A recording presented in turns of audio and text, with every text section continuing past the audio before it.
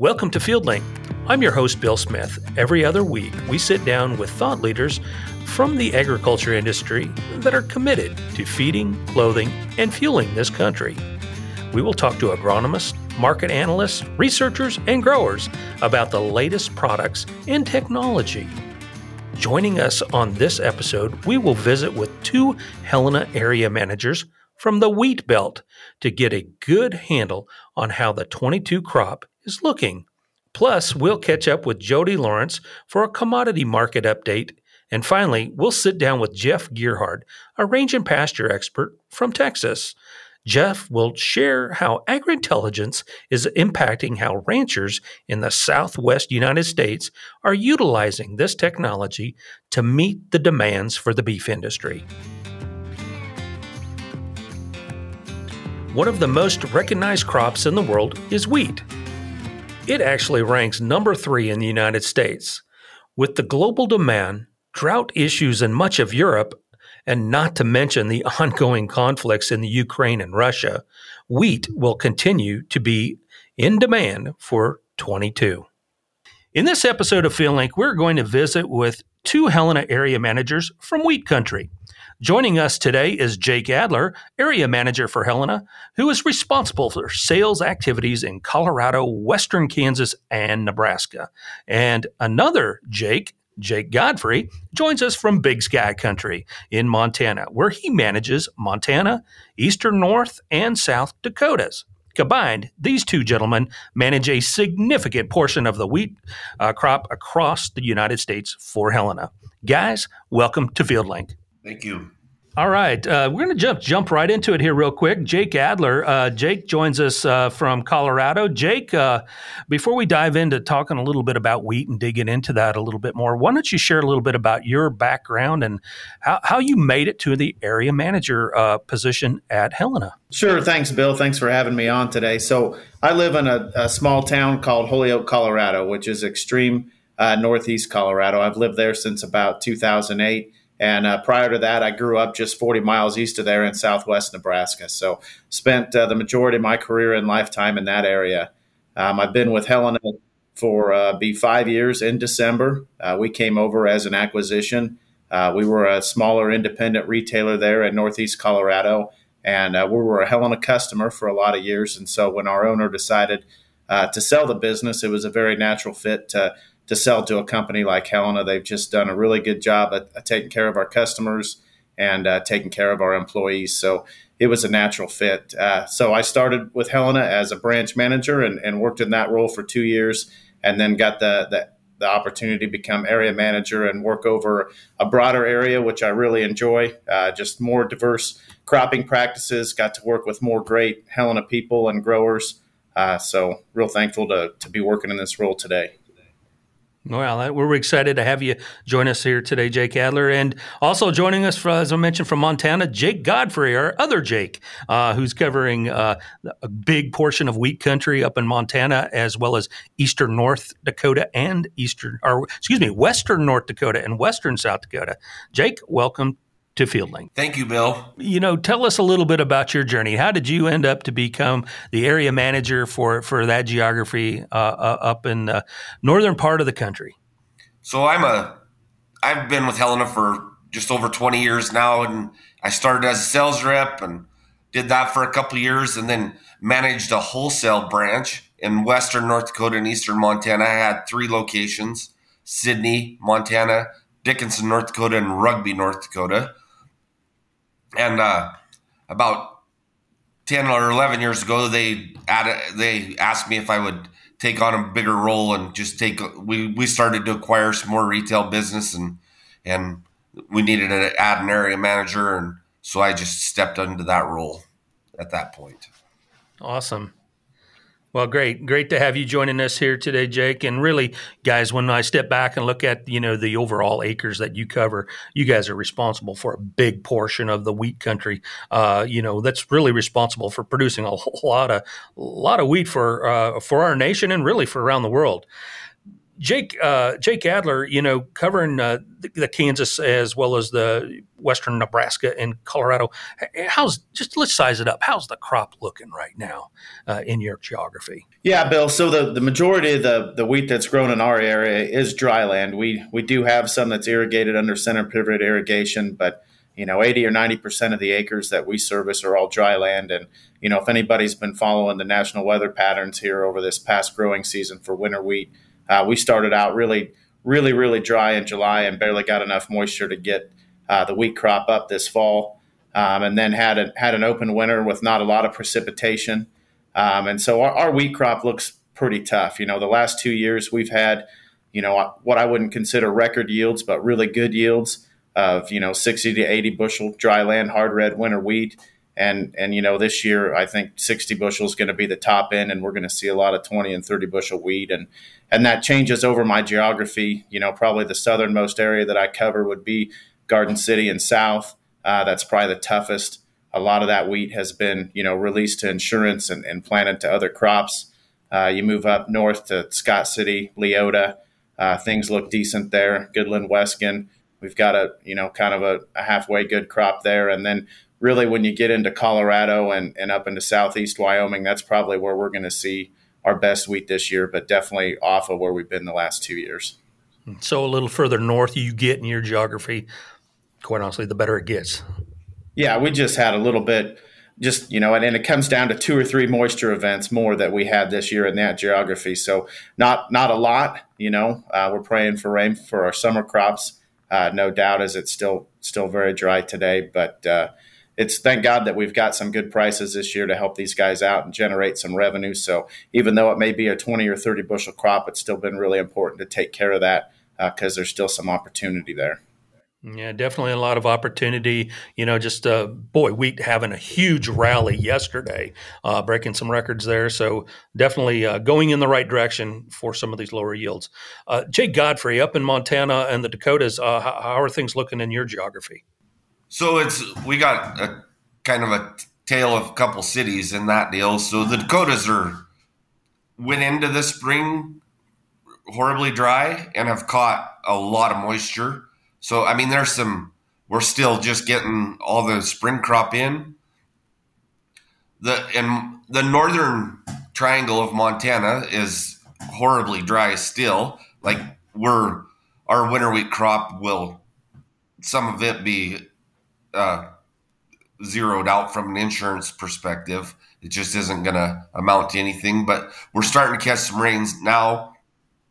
So the spring crop has a chance, but everybody's taking a little better care of the crop just due to the high price of wheat right now. And so even if they're not expecting a bumper yield, they're going to maximize as much as they can.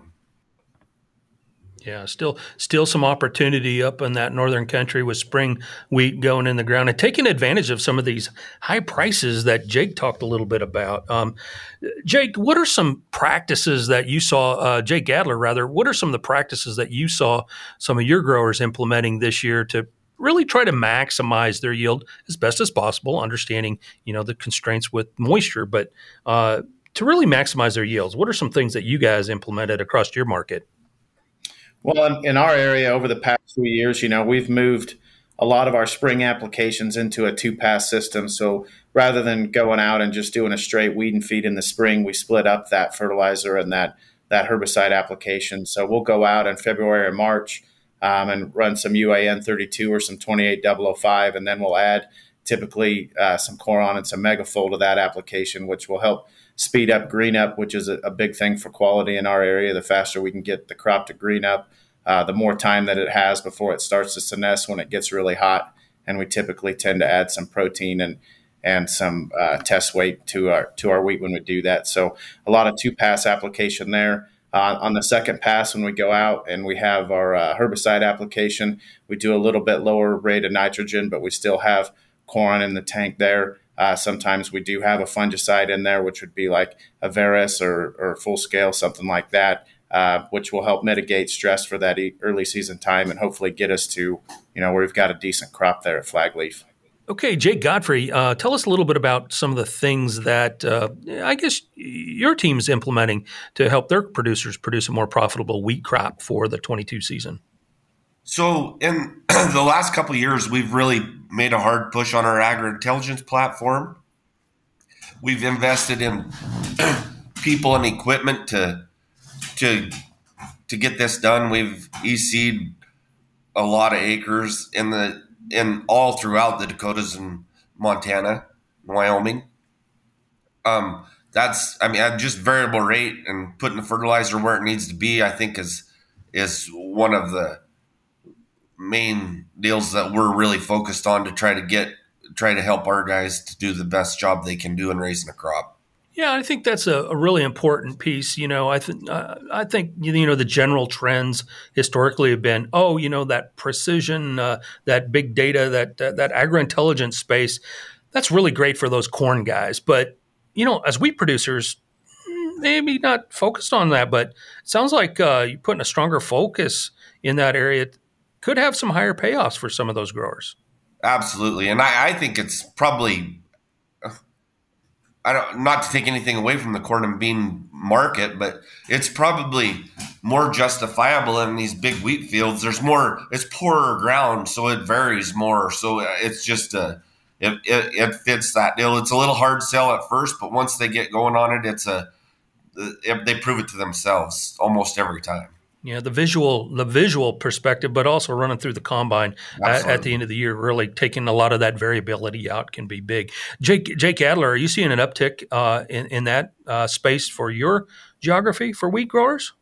Yeah, agri-intelligence in the West is definitely becoming a big part of what we do in all crops. And where we're using it in winter wheat production is, it's something, we're not doing anything as far as variable rate seeding at this point. But like Jake Godfrey said, whether it comes to using it for those variable rate fertilizer applications or maybe more so, between taking extractor samples early in the spring and then looking at, our grid soil sample data in the fall, it helps you build a report card. And agri-intelligence has really helped us identify what some of those hidden hungers are on a field by field basis. It's really easy for a sales rep or a grower to get wrapped up in just NPK and what am I doing there? And there comes to be so many other aspects that have a big impact on yield and quality, especially in a crop that is under a lot of stress throughout season in a dryland market in our area. Sometimes an application of copper or some other micronutrient can make a really big difference. And,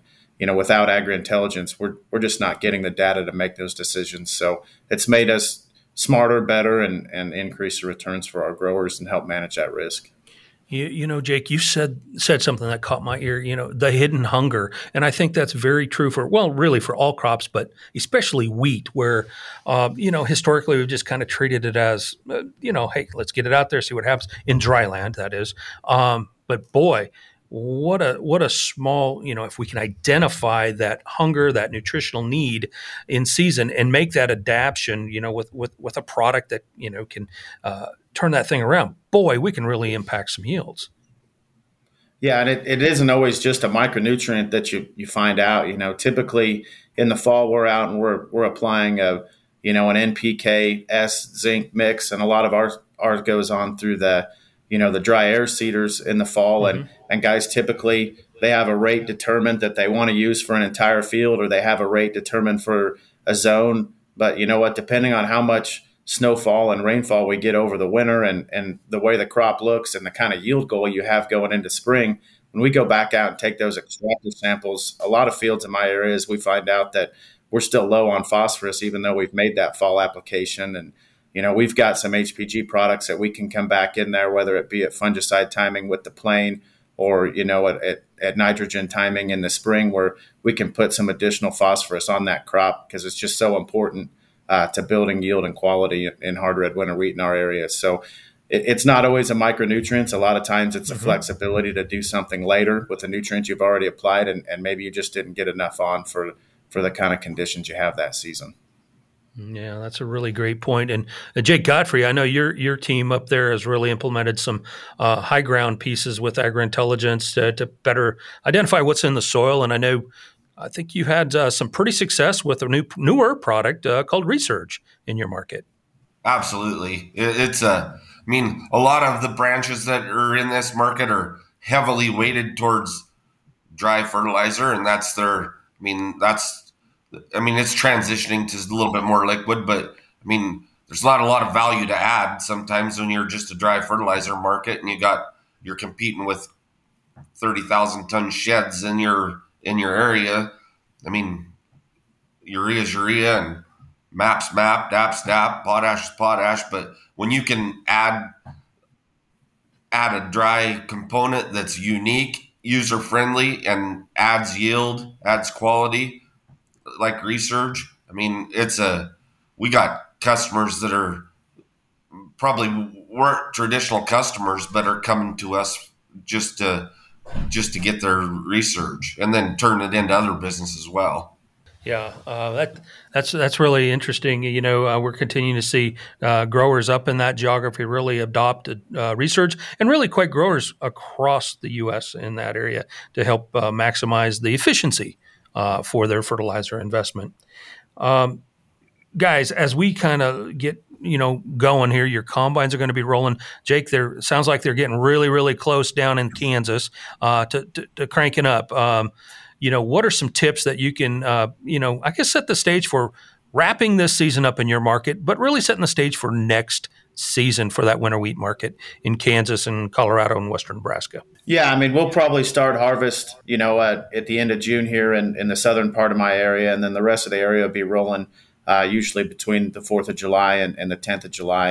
And this year we're going to be wrapped up earlier than usual. So there's not a lot left that we can do for the crop this year, but a lot of it is setting the stage for next year. And I do believe that wheat acres in my area will be up considerably this year, just because the amount of, acres that were released for insurance or that were just fallowed because it was dry. And I think with the price where it's at today, you're going to see folks, if we get some fall moisture, they're going to want to plant wheat again this season because it is a very, hardy and stress resistant crop for our area. So it really comes down to getting out there, taking some good soil tests this fall, looking back at the extractor tissue samples that we took this spring, build that report card, and start looking at, okay, what's the best possible program we can put on the acre this fall to give that crop the most yield potential there for 2023. And so, Jake Godfrey talked about a product Resurge, and so we use that on a lot of our acres as well with that fall fertilizer application. And I think folks started to take a look at this year, what are some of the ways we can use Helena Technologies to stretch that commodity fertilizer we're putting on our acres today because they were so expensive. And so I think that trend is going to continue to be very important next year. And so just utilizing those options to whether it be reduce volatility or increase fertilizer efficiency. And we've just got a lot of different things we can do there depending on the acre. But we really need growers to sit down with our sales reps and make good decisions there to set them up for a good 2023 season. Yeah, I think that's a really good point. And every farm's a little bit different. Every operation's different, but having that connection back to your sales rep to help utilize these tools that are in place to help them produce a more profitable wheat crop is always vital. Jake Godfrey, things are really kicking in up north. The story's a little different. You still have a lot of opportunity ahead of you in your market. We sure do, and we'll start. Our herbicide season's just happening, so we're just starting to get a bunch of that done. And then, like I mentioned earlier, we left plenty of room for some added nitrogen, so we'll start putting our Coron on and some of they'll stream on 32, but a lot of it'll be Coron with the herbicide or Coron all by itself with the airplane or with the ground rig. And just some micros for the hidden hunger that Jake Adler was talking about. We'll work off our extractor samples and some just shotgun approaches. Some guys will just go out with, they're just like ENC and they'll just, regardless of their sample, they'll go out with an application of ENC with their Coron. So we have a lot of opportunity left. We're just wrapping up seeding. Winter wheat's pretty sketchy in the big winter wheat country of the Triangle, but there's in the southern part of Montana, there's a great looking winter wheat crop, and it's just it's just flag leafing now. So it's time for fungicides and Coron on that as well. Wow. Well, definitely a lot of opportunities out there for wheat growers this year to take advantage of, even on the market side. The market looks pretty solid right now. There's certainly a global shortage in wheat across the world right now. Things are tied up in Ukraine. We continue to hear stories coming out of that geography. The long story short, the supply demand is huge for wheat growers this year. A lot of opportunities as we wrap this season up and really set the stage for the 23 crop are certainly ahead of us. Guys, I definitely want to take this opportunity to thank both of you, Jake Adler from Colorado and Jake Godfrey from Montana. Guys, thank you for joining us on FieldLink. Thank you, Bill. Thank you, Bill. And joining me from Nashville, Tennessee is Jody Lawrence with Strategic Advisors. Jody, lots of stuff going on in the markets today right now. Our episode here is focused on wheat. What's going on in the wheat market as growers across the Midwest start to crank up combines and do some harvesting, especially in that Kansas market? Well, the biggest thing has obviously been the 3-month issue with Ukraine and Russia. And will there be wheat exports? Will there not? Is it all going to be by rail? Is Turkey going to figure out a way to get both sides together, which seems highly unlikely because Ukraine wasn't even invited to the most recent meeting. So I think it's kind of hard to get an agreement between two people when one of them isn't there and is unwilling to make any agreement with somebody that's destroying their country. So you start out with what may or may not be grown and come out of Ukraine this year. I think we're starting to see, and certainly price action in the wheat market has indicated that you are starting to see some leaks out of Russia and whether in a couple different things, both their wheat exports and also their energy exports, that China, India, Japan, neighboring countries who may or may, they're either allies or frenemies, are being forced into a position because of all the mess across the world post-COVID on logistics that Russia is actually getting much more supply than what the world would think because of all the economic sanctions around the invasion. So it's challenging, to say the least, to see, to try to pick a direction for wheat. The wheat seasonal harvest pressure is in the market right now, and we're bumping around down at kind of the lower level of where we've been for the past, this is about the lowest level down here at 1050 against the July futures since, I'm looking at a chart here, since the March acreage report, March 31st. So okay, we're bumping down here, and wheat could very easily go $1 in either direction, because if Russia came out today and said they are working towards a ceasefire, or then that would certainly make the world think that the Ukraine wheat of a normal production year, 60 million metric tons, which is roughly 2.4 billion bushels, whatever percentage of that would be coming back into the market. So a lot of uncertainty, real slippery slope, but Russia certainly doesn't appear to have any interest in pulling back on their offensive, and that just creates more uncertainty and just a really, really fragile and nervous wheat market. Ukraine and Russia are certainly impacting a lot of these, supply challenges right now and disrupting the market. There's a lot of other factors happening too. We take a look at some of the weather patterns throughout the Midwest. A couple of our guests talked a lot about that in southern Kansas, Oklahoma, the Texas app market. having some limitations on some supplies, and even Europe, the rest of Western Europe, having some challenges with weather right now. The heat's really cranking up over there, and I'm hearing some reports. Are you picking some of that up, Jody? Absolutely, because La Nina is settling in for kind of an unprecedented back end. It's usually a 12 to 18 month scenario when it does develop into a strong one like we've had, and we're coming on. Depending on which reading you look at, either a year or potentially, a year and a half to potentially 2.5 years. And you've got, and Mother Nature is winning because you are getting record heat across the western U.S., the southern plains, moving into the Midwest over the next 10 days. Europe is in a drought and record heat. India has had their challenges on their production this year. Australia is really the only crop, and theirs was so bad last year that it's kind of an apples and oranges, but they are have bounced back considerably. So you do have one that which is good for the rest of the world, because I think in the U.S. you think, oh well, we're just talking about bread, but wheat is the staple for a majority of the underdeveloped world, North Africa, just so many places that a world wheat shortage would be catastrophic.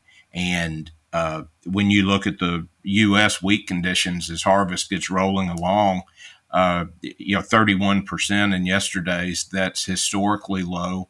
Talked to two friends of mine out in western Kansas, 110 heat index with 40 mile an hour wind. I don't know who's harvesting or what that's helping, but it certainly can't be helping anybody's wheat.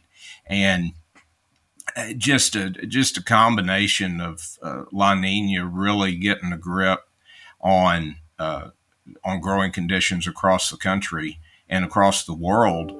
And if you just have to have a real high level of concern. But when we talk about weather, you always look at 4th of July.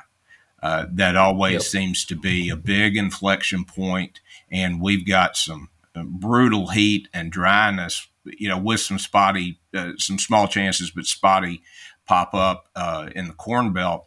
But if we, one way or the other, especially with the 4th of July being another 3-day weekend on top of this weekend, you get a lot of market uncertainty. You've got the opportunity over the course of 72 hours to have some major, both bullish or bearish weather forecast changes for the U.S. Corn Belt that go into when you start early pollination after the 4th. So the next 3 weeks will really be incredibly volatile. And if you remember what happened last year, leading into the 4th, the weather looked bad. Forecast changed a little, then we had an absolute avalanche of prices following the 4th of July break. So expect volatility on all of it. And when you add wheat into the situation about what's going on in Ukraine, if there's a positive development, don't be surprised, as painful as it may be. You could see wheat move $1 in either direction. And if you are following your hedge program and moving along and you sell some here, you're either going to look like a genius or you're going to kick yourself for being $1 short. But that's just the nature of risk management, that at some point you have to go, gosh, I can sell 1050 wheat, and I don't. There've been a lot of times when I started in the business, if wheat got to $5, it was a sell signal. So just a lot of things going on that when you talk wheat in particular. And wheat, if we have a U.S. problem on corn, wheat will certainly be the beneficiary of that. And conversely, if the weather turns good or turns less threatening in the U.S., corn will drag down wheat. So just a lot of insane volatility. A lot of variability going on right now, certainly in that wheat market, especially, and a lot of things out of everyone's control when we talk about geopolitics and, of course, Mother Nature, a lot of factors impacting that. Speaking of volatility, Jody, boy, there's probably nothing more volatile right now than the energy market. Tell us about the fuel and crude oil right now. Boy, we got some records happening there. Watching the crude oil trade this morning, and it's up another $2.60 a barrel. You got diesel up 17 cents, both of them making new contract highs, and it seems counterintuitive when you talk about what has happened lately with all the recession talk and the Federal Reserve potentially coming in tomorrow and raising prime by 0.75 of a point, which would be would be unprecedented in most everybody's life that's listening to this podcast. And that crude oil would still be driving higher, and that tells you just the amount of energy that's being used around the world, despite the fact that the world equity markets are now in a bear market position, having dropped 2,000 points since their highs earlier this year. But unfortunately, energy prices keep surging. And when you look at July diesel contract, which is the spot contract, obviously there's some taxes and some other additions on here when you talk to your supplier, but at $4.44 a gallon, just as a base price for diesel, that certainly is cutting into both families trying to get to work and get kids to summer camp and what they're doing this year. Plus, you look at all the fuel needs that the American farmer and the world farmer is going to need over the course of the next 6 months. So that to me is the biggest concern, but it's always crude oil and energy have always added support for the rest of the raw material. So even with some dips like we're getting, if you see crude and diesel making new contract highs and making new, 14-year highs, I guess, that our stuff is going to be well supported because ethanol is the only thing you can blend in gas to bring the cost down. And the biodiesel push, you've got so many plants coming online, coming up, that the surge in soy oil use for biodiesel is going to be enormous and going to be very, very hard if the U.S. continues in this weather pattern to try to keep all those demand balls in the air in this juggling act that we're having to do right now. Well, there certainly is a huge demand for energy. And, Jody, the average consumer, they cannot just walk up to the refrigerator, open the door, and look inside of it. And everything that you see and touch and feel inside the refrigerator has been moved or developed or brought to the marketplace by diesel. So managing this diesel, this diesel volume, this diesel price is going to be absolutely critical for the economy. Yeah, you look at it. We got our garbage pickup service. They added on a $25 surcharge per month, which I completely embrace because I understand it. But you just look at the additional pain that goes through every one of them because it costs money to get everything where it needs to go, for sure.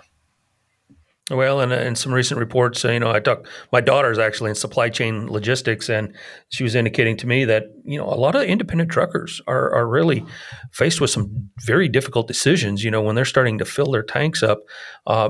Can they really afford to run that truck down the road with today's diesel prices? And you start to remove 15, 20% of the semis that are going down, the interstate, boy, that's going to put an impact on, the entire supply chain. Yeah, you have diesel prices $3 higher than they were. Granted, COVID gives you kind of a inaccurate bubble measuring stick in this, but if you just go back to average of thinking a gallon of gas and a gallon of diesel, and for a long, long time, remember when diesel was 25, 30 cents cheaper than unleaded gas. And that was the whole driving point of diesel, that they could use less refinery capacity and less cost to produce it, but not the case now. When you start doubling the cost of what it takes to get everything everywhere and everything done, there's a pinch, and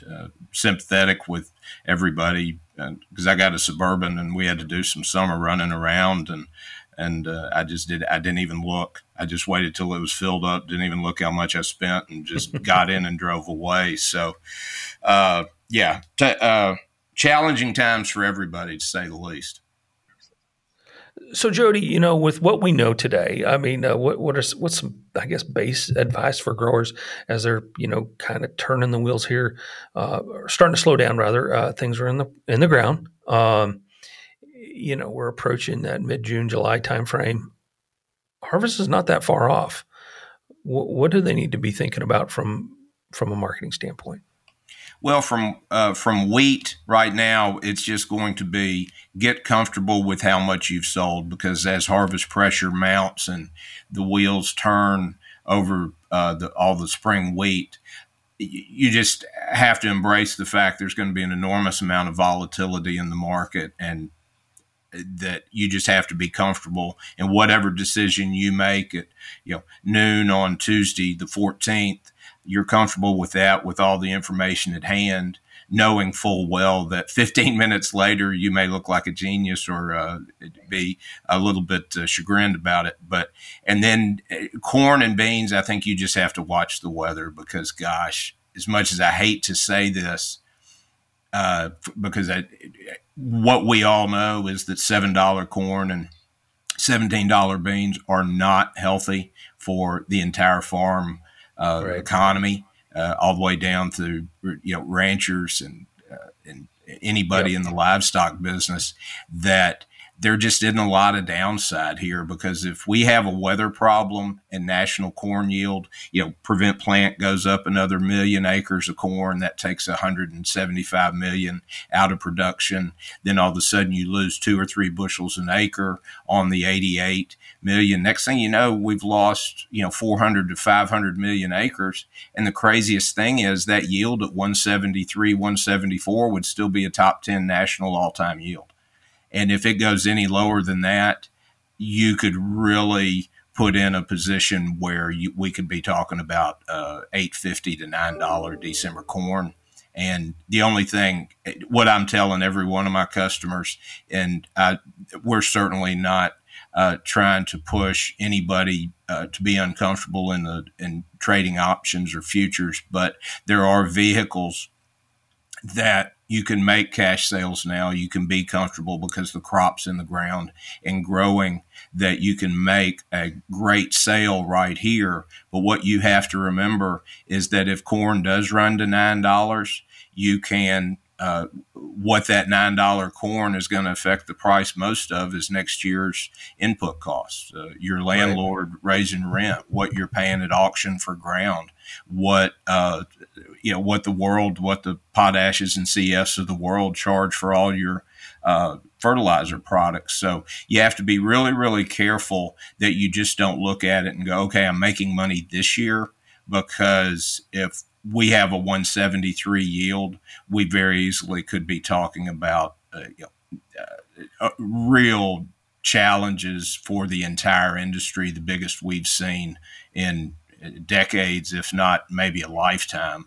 So you have to be cognizant of that and just pay attention that there is upside, but you want to be responsible about it. So anybody's welcome to call us, particular to talk it through, because we're in the education business on these trading accounts.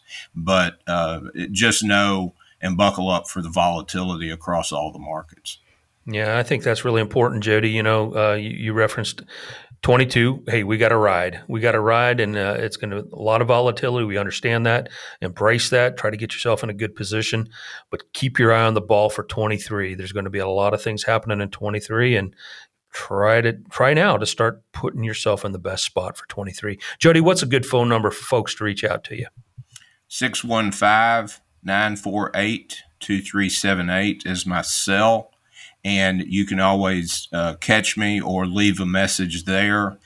Summer travel and everything else is, I'll be in and out of the office like everybody else, trying to take care of things. But the email address, and I'll always get back to you. And they come to my phone also if I'm out of the office, is JB Lawrence, LAWRENCE, at Comcast.net. And Brady and I'll certainly get back with you as quickly as we can to answer any questions.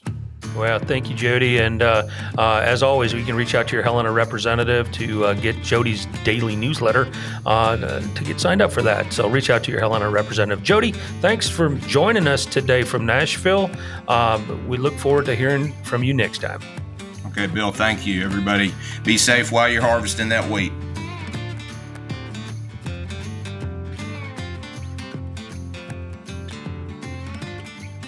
For many livestock producers, pasture management can often take the back seat, especially for producers that farm and raise livestock. But for many ranchers across the nation, pasture management is key to their success.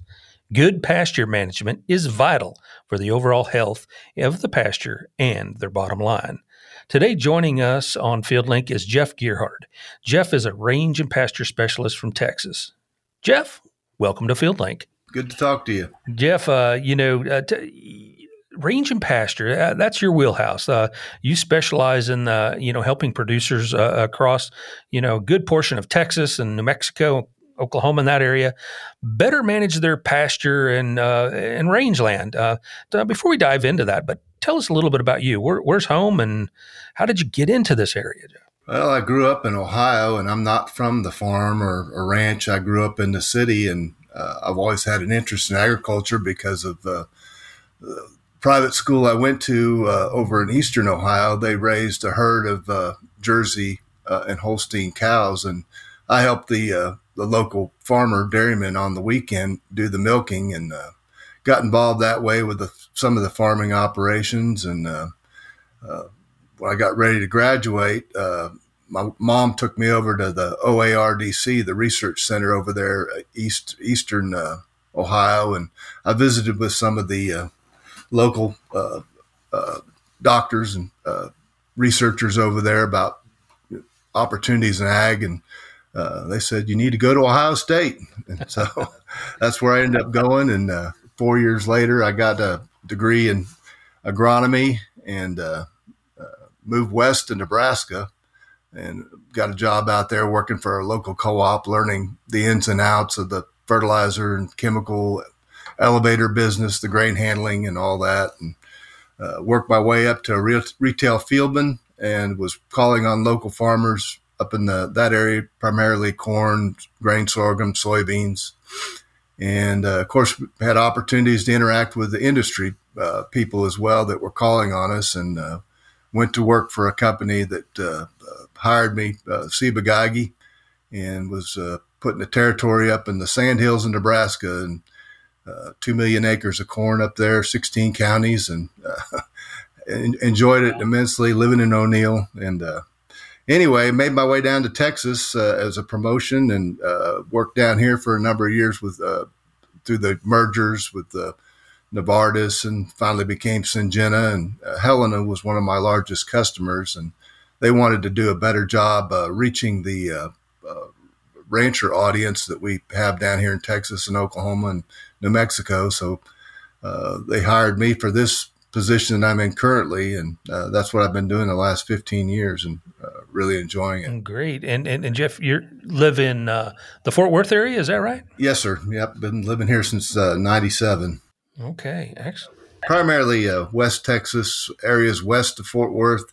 I do a little bit in East Texas, but most of our operations are further west and out to the New Mexico line, and where my main area of operation is.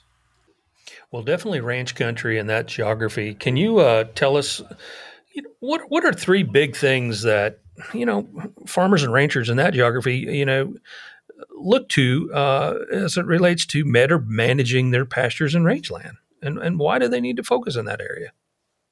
Well, if you've got the land, you need to manage what you've got in front of you to be able to sustain a profitable cow herd.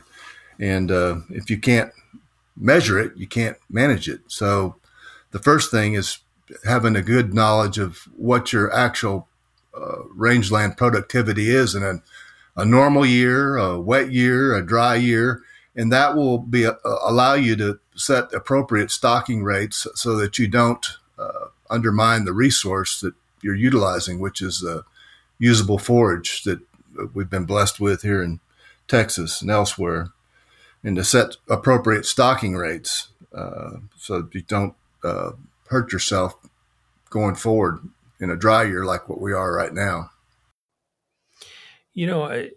I think it's really interesting because when we talk about stock rates and, better managing with what really, quite honestly, God gave us.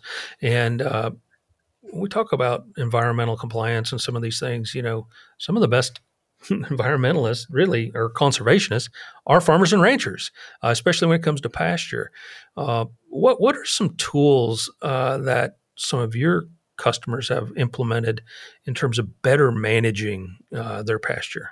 Well, the knowledge base that's available now versus, even 10 or 15 years ago is so much greater because of the use of the internet and remote sensing and weather reports and weather forecasting and things like this nature.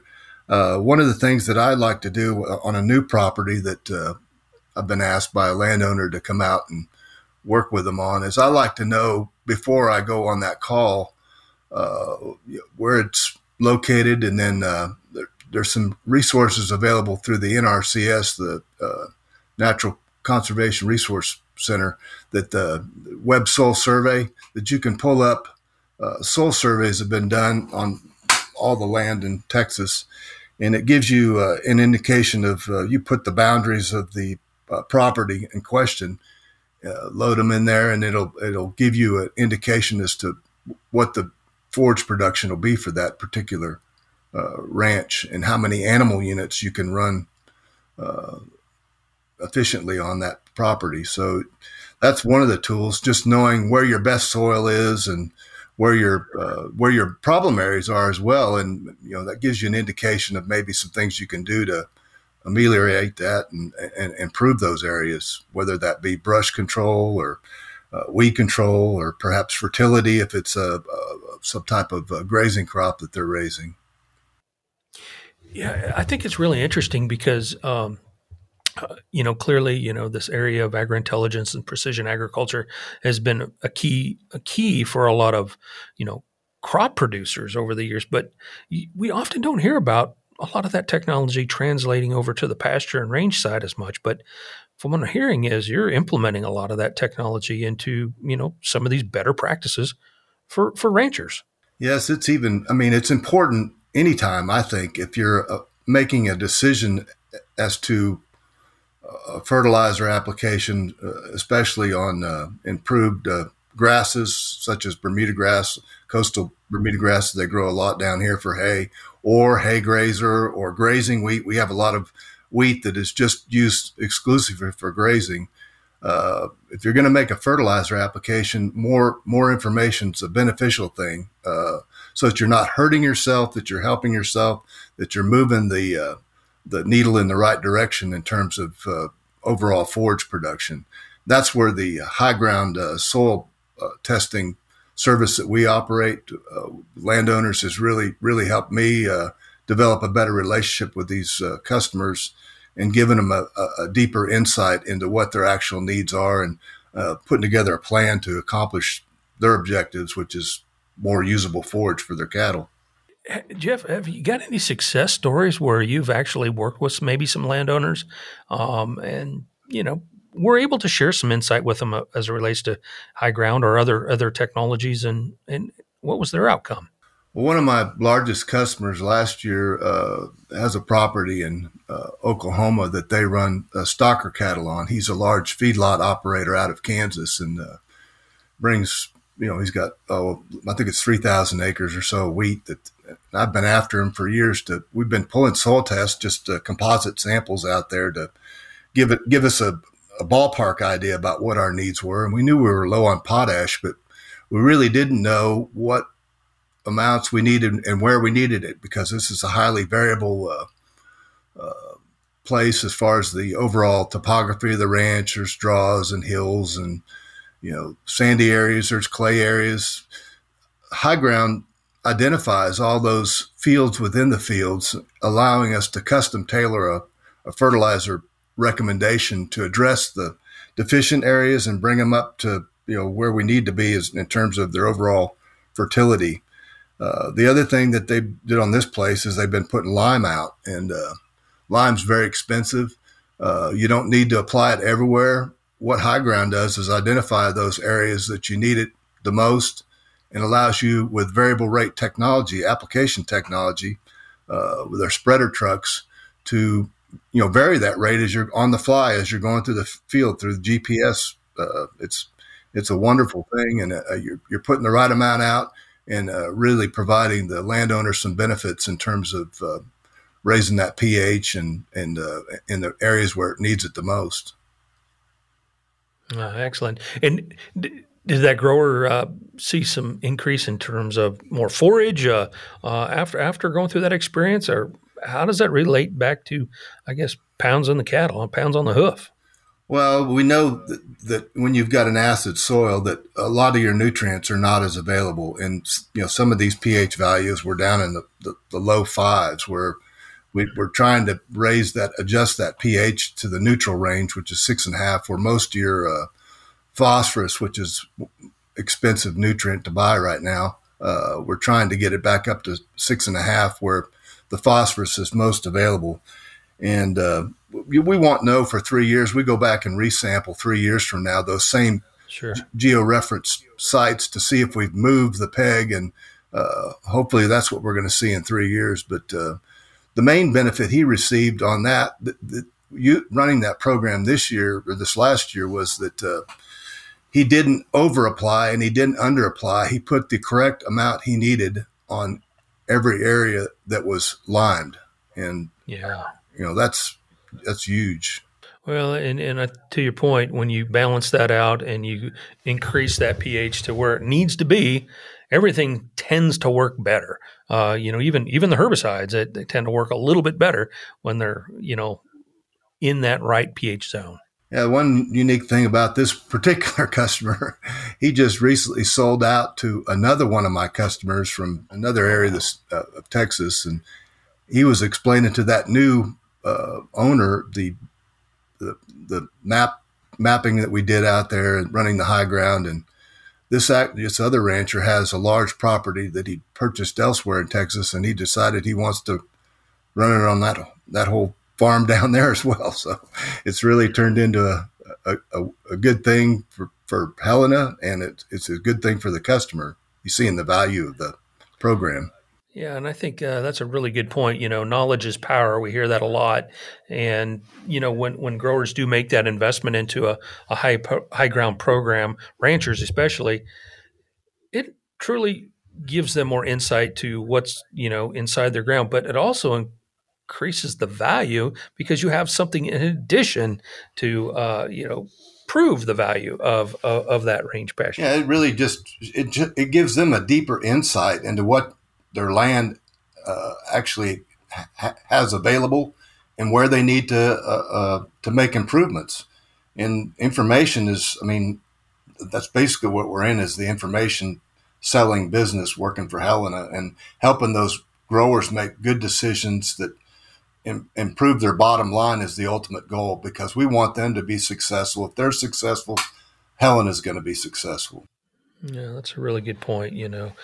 The grower's got to win, and in this case, in range of pasture, for most cases, that grower needs to put more, pounds on their livestock, and if we can help them through high ground as well as other technologies, whether it be a Helena product to better manage pasture, that sort of thing, weed control, that's certainly something we want to try to do. Jeff, what are some of the trends you're picking up as far as better managing brush and other weeds across rangeland and pastures? Well, that's a large part of what I do. Is when I get called by a landowner, it's either he's got a pasture he wants to spray for weeds or get put on the schedule for that, or he's wanting to do something about his mesquite problem, which is a large problem out here in Texas, or prickly pear is another large one we deal with a lot in my area. and or other brush species. It just depends on where you are in the state. And that's one of the things that I spend a lot of time on is okay, you got to have a budget, know what amount you're going to be willing to spend. And then one of the things we're using now to help the grower or the rancher make better decisions about where to apply those funds is we're doing remote monitoring through satellites of mesquite density overlaid with the soil test information that we have through the Web Soil Survey, showing them their most productive range sites. Usually, for mesquite, you're going to find that the heaviest densities are in those most productive range sites. So, if you apply a practice there, you're going to get a way bigger return on investment on what you can run animal units per year by applying a well-timed herbicide application. The other thing that we're doing is this remote sensing allows us to tell them when it's inappropriate to spray, because that's just as important. That's probably even more beneficial in knowing when the appropriate time is to spray and when not to spray. So it's really helped me a lot in the last few years, because every year's different out here in Texas. It seems like last year we were wet, now we're dry. It's really interesting to hear you talk about all of the information technology that's being implemented into ranching.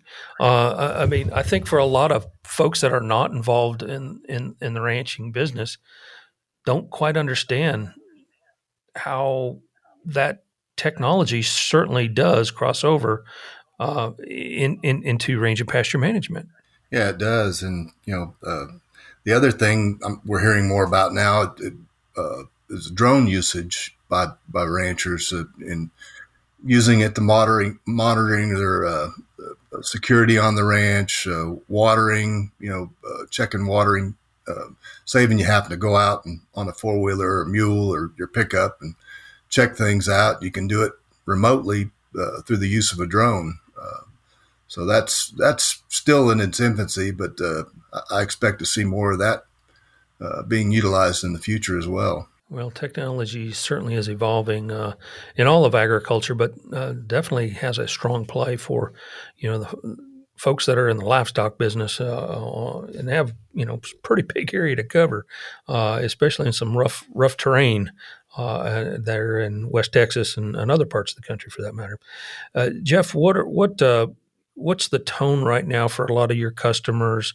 As we're taking a look at, some of the livestock markets right now, where's their energy? Are they wanting to invest into their pasture management? Are they holding back? What's the temperature for many ranchers across the country that you're dealing with? Overall, I'd say that there's still a lot of optimism out there. There's headwinds that we're facing, irregardless of what the year it is. It could be the weather, it could be water availability,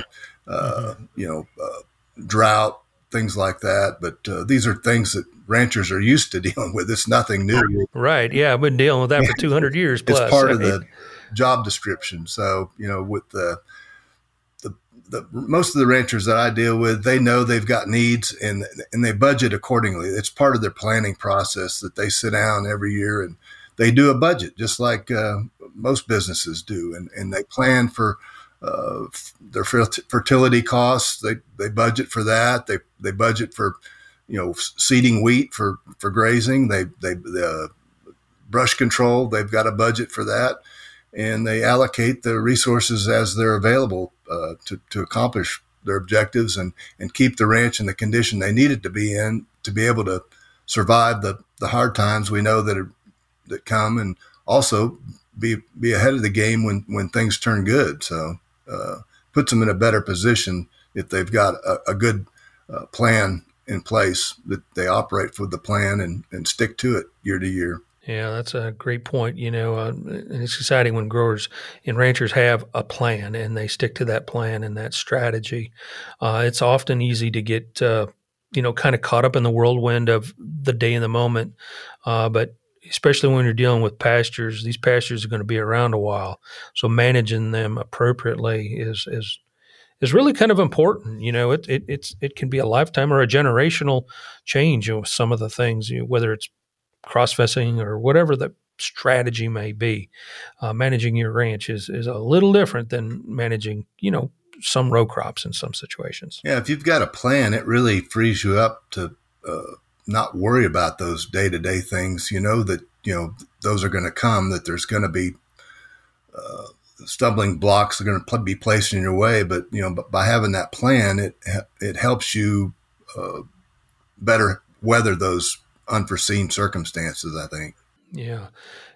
Jeff, you deal with a lot of different products out there. What are some key things that you've recognized from the Helena products line that are really helping producers out better manage their pasture? Well, we'll talk about the weed control options that we've got available to us with Helena. We've got a really good product development group that brings us brands that I think add value and offer some real needs that ranchers and growers and people with weed problems that they want to try and address. One of the main products that I sell in the spring of the year is Latigo Bold. It's a acid-based 2,4-D and dicamba product that's excellent on a lot of the weeds that we have here in Central and West Texas.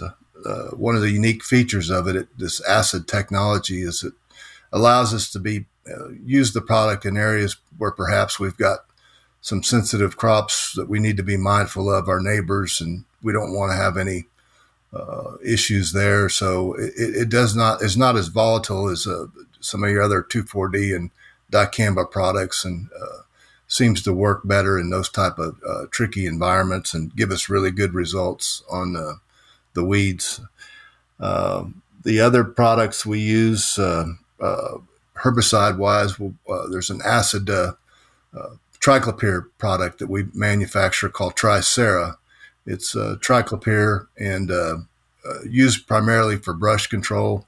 And I'm adding it, again, in those areas where I've got cotton that I've got to be concerned about, and I don't want to have any risk of injurious effect on the neighbor's crops, adding that into the mix to get better performance on our primarily woody brush species such as mesquite.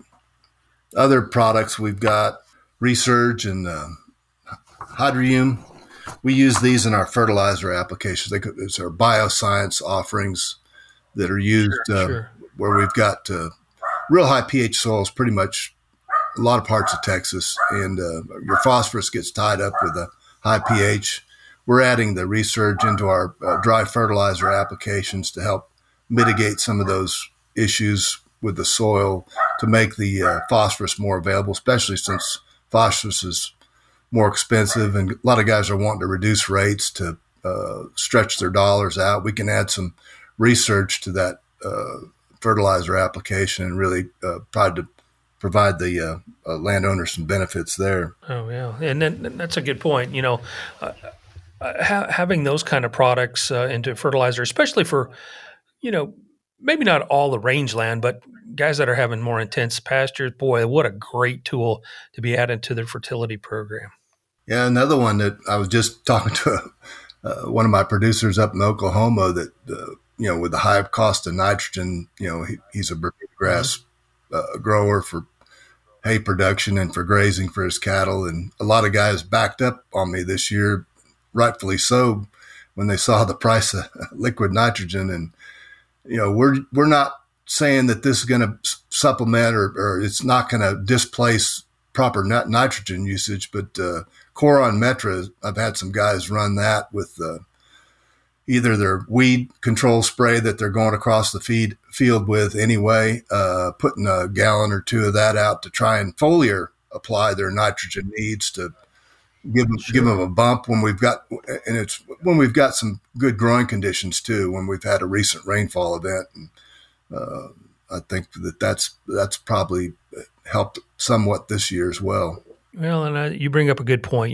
A product like Coron Metra certainly has the ability to be flexible It's not the sole nitrogen plan for a lot of producers, nor should it probably be, but a great, build on, leaving a little room, feeding that crop, in this case, the pasture or hay field when it's needed. And, hitting that nitrogen, we get that good rain, you can add a little in there and hopefully get some, benefits out of there for creating more forage.